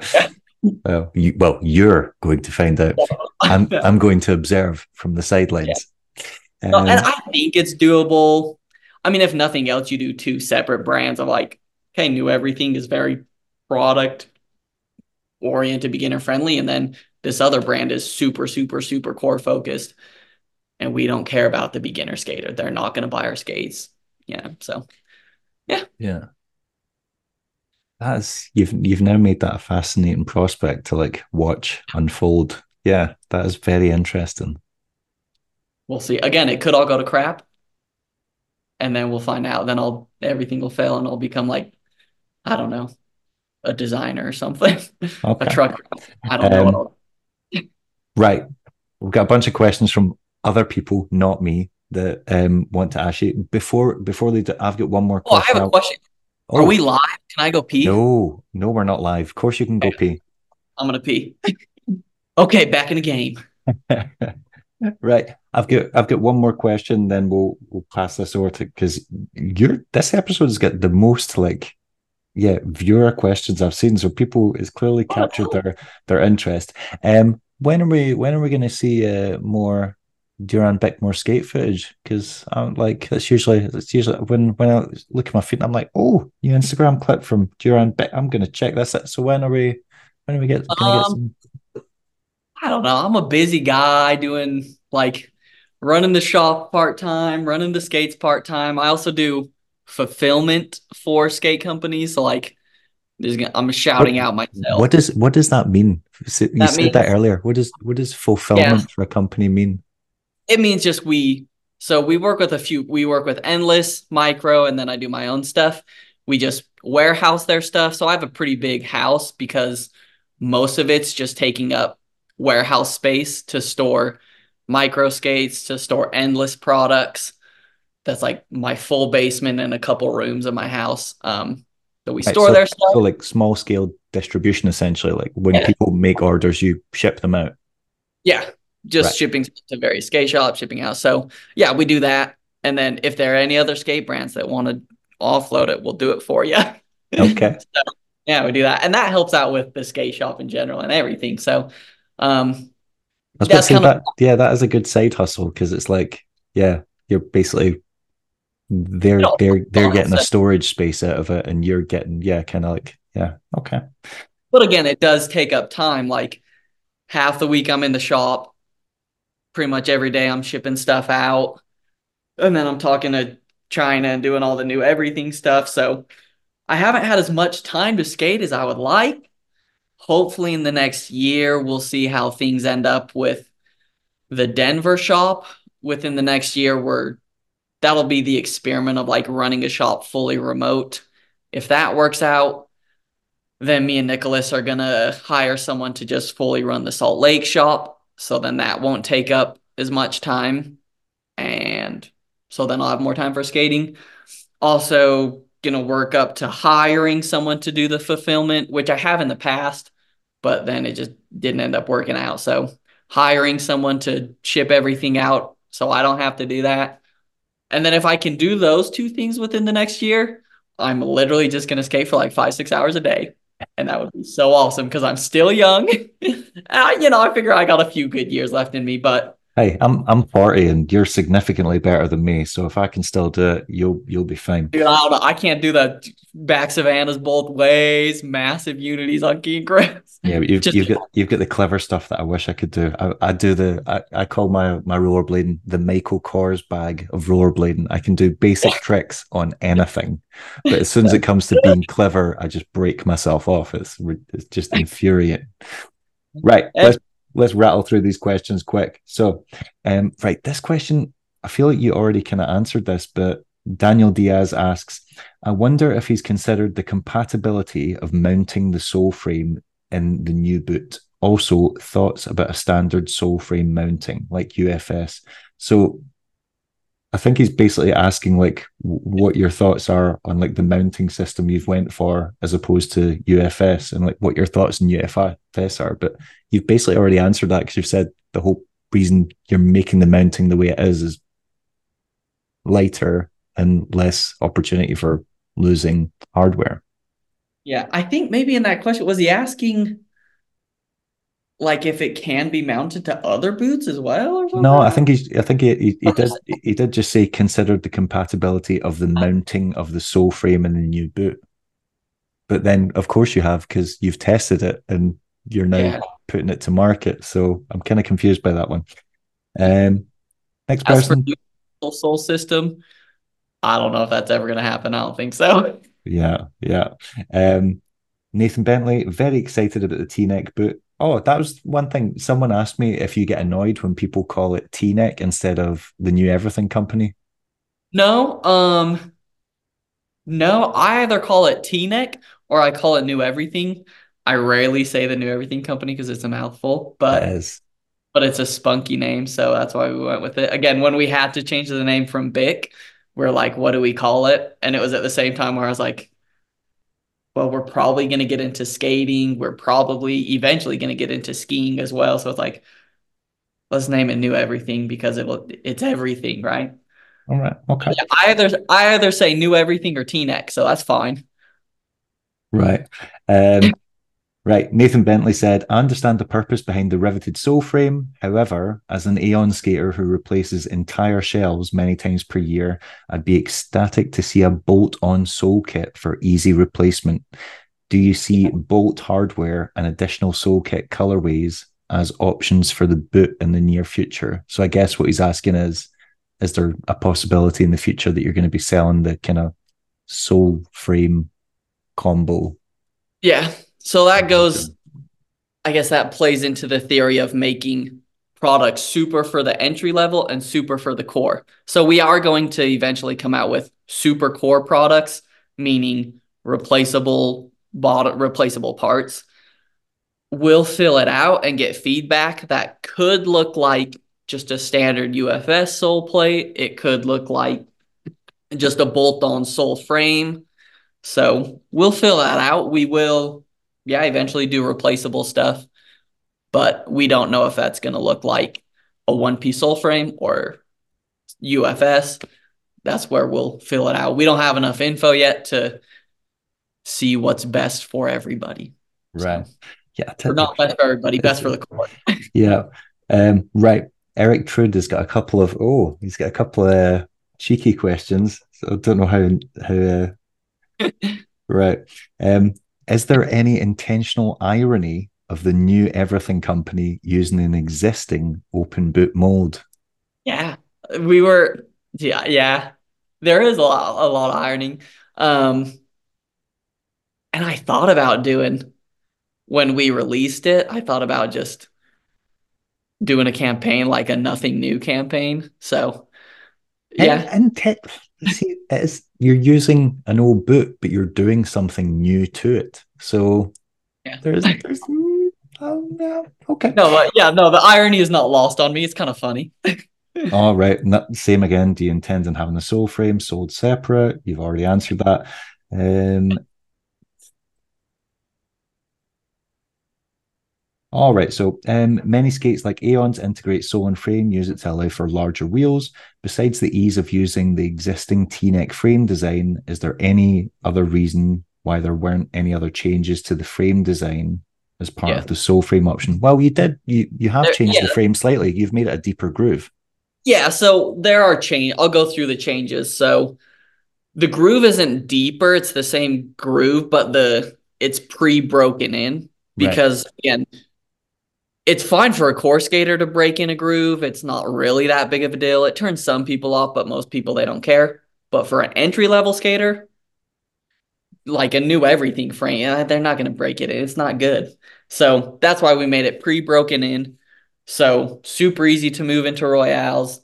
That was one change. We also changed the length of the frame to just be more in line with each boot. So the length of the frame fits the boot very perfectly. It is sunken in a little bit more, not a Okay. ton. But the wheels are sunken in more, so it's a little more close to the foot feeling. So those would be the three changes is we changed the frame length, we changed the groove so it's pre-broken in, and the frame height rides a little bit lower. So I guess that would make the groove a little bit lower too. But yeah. Yeah. But in terms of shape of the groove, same shape. Uh, So oh, you've already answered this question, but yeah. Since part of the ideology behind the skate is to make it simple from day one and anyone can ride without issues, what steps have you taken to make sure the wheels are going to hold up, as they are famously the worst part of most stock skates? You have already answered that. but Um, I'll say this too. Most like cheaper stock skates are anti-rocker, which the wheels suck for anti-rocker.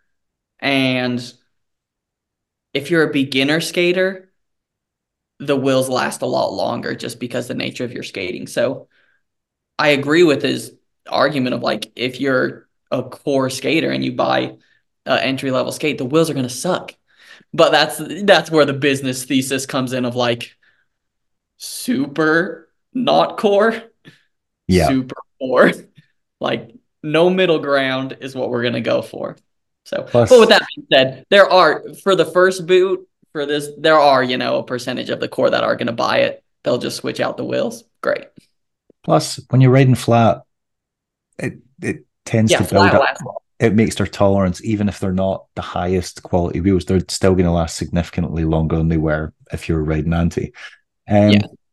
Peter Toth asks the question. The only question in me is why the strict hatred for colors? Is it business reasons only, or something else? I mean, there's It's business. flourishes. There's flourishes of color. Flourishes, but it's business reasons. Like the TNEC 58. I can't say for certain, but 99% sure it's never going to be in anything besides black.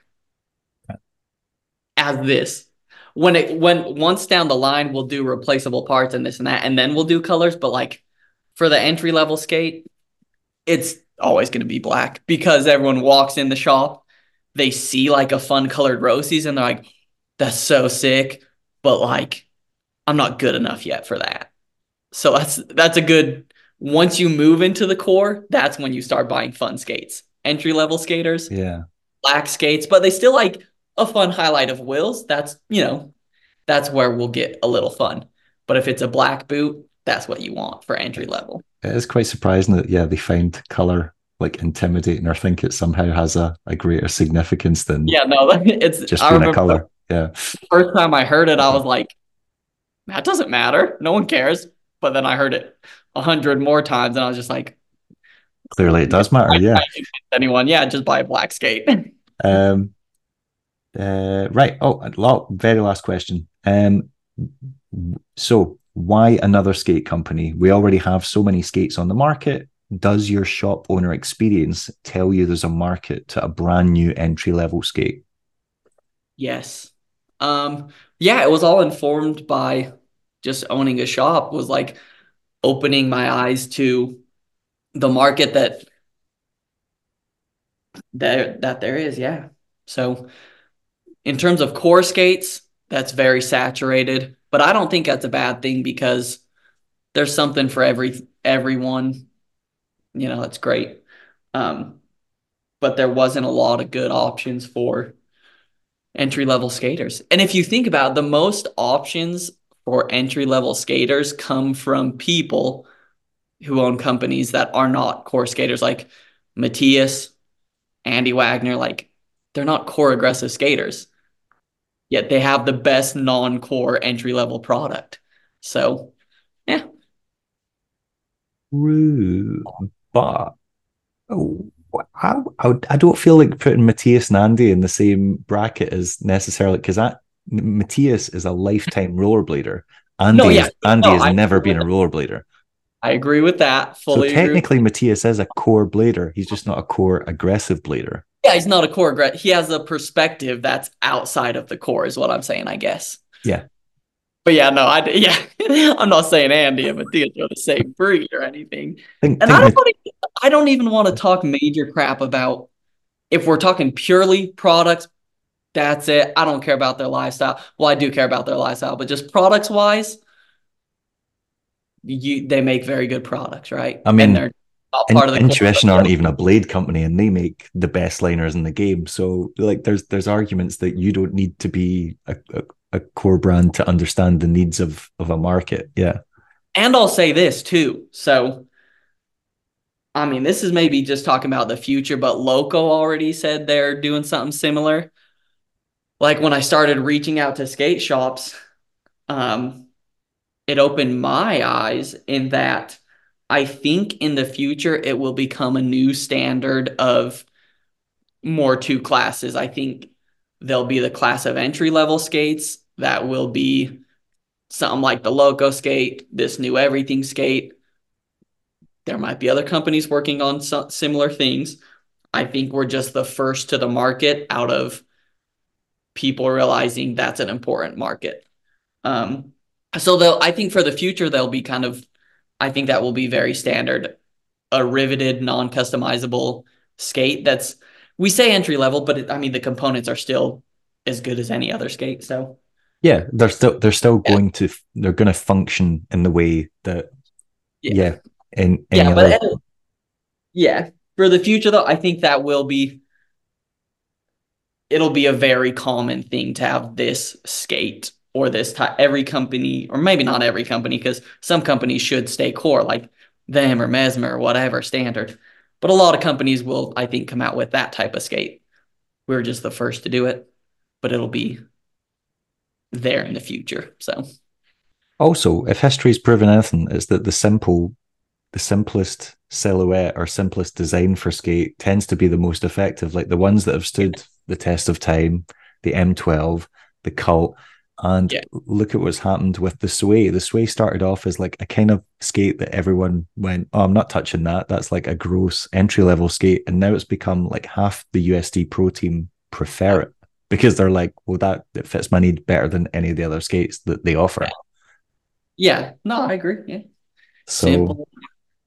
it could very easily transition into being an entry skate into a skate that people go, wait a minute, this takes away quite a lot of my frustrations that I have for non-entry level skates.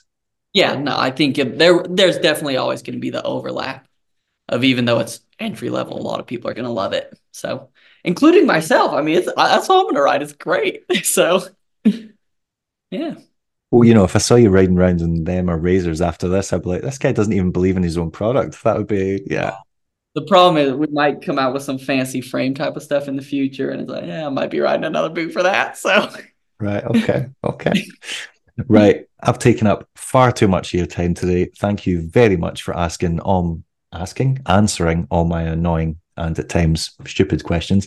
I'll let you get on with enjoying the rest of your afternoon off. Well, it's probably not an afternoon off. You've probably got other side hustle jobs to do. a little bit, not too much. Not too much. Right. No, no skating today? No. I actually might be able to. It's still pretty sunny. It's been really snowy lately, but I might skate after this. Why Right. not? I Okay. have a meeting at 5, but I think I got time before then. Nice. Right. Thank you very much for taking the time to do this. And Oh, I likewise, wish Jake. you the best luck. I can't wait to see what the finished product looks like. And yeah, all the best. Sweet. Likewise. Right. Later. Bye.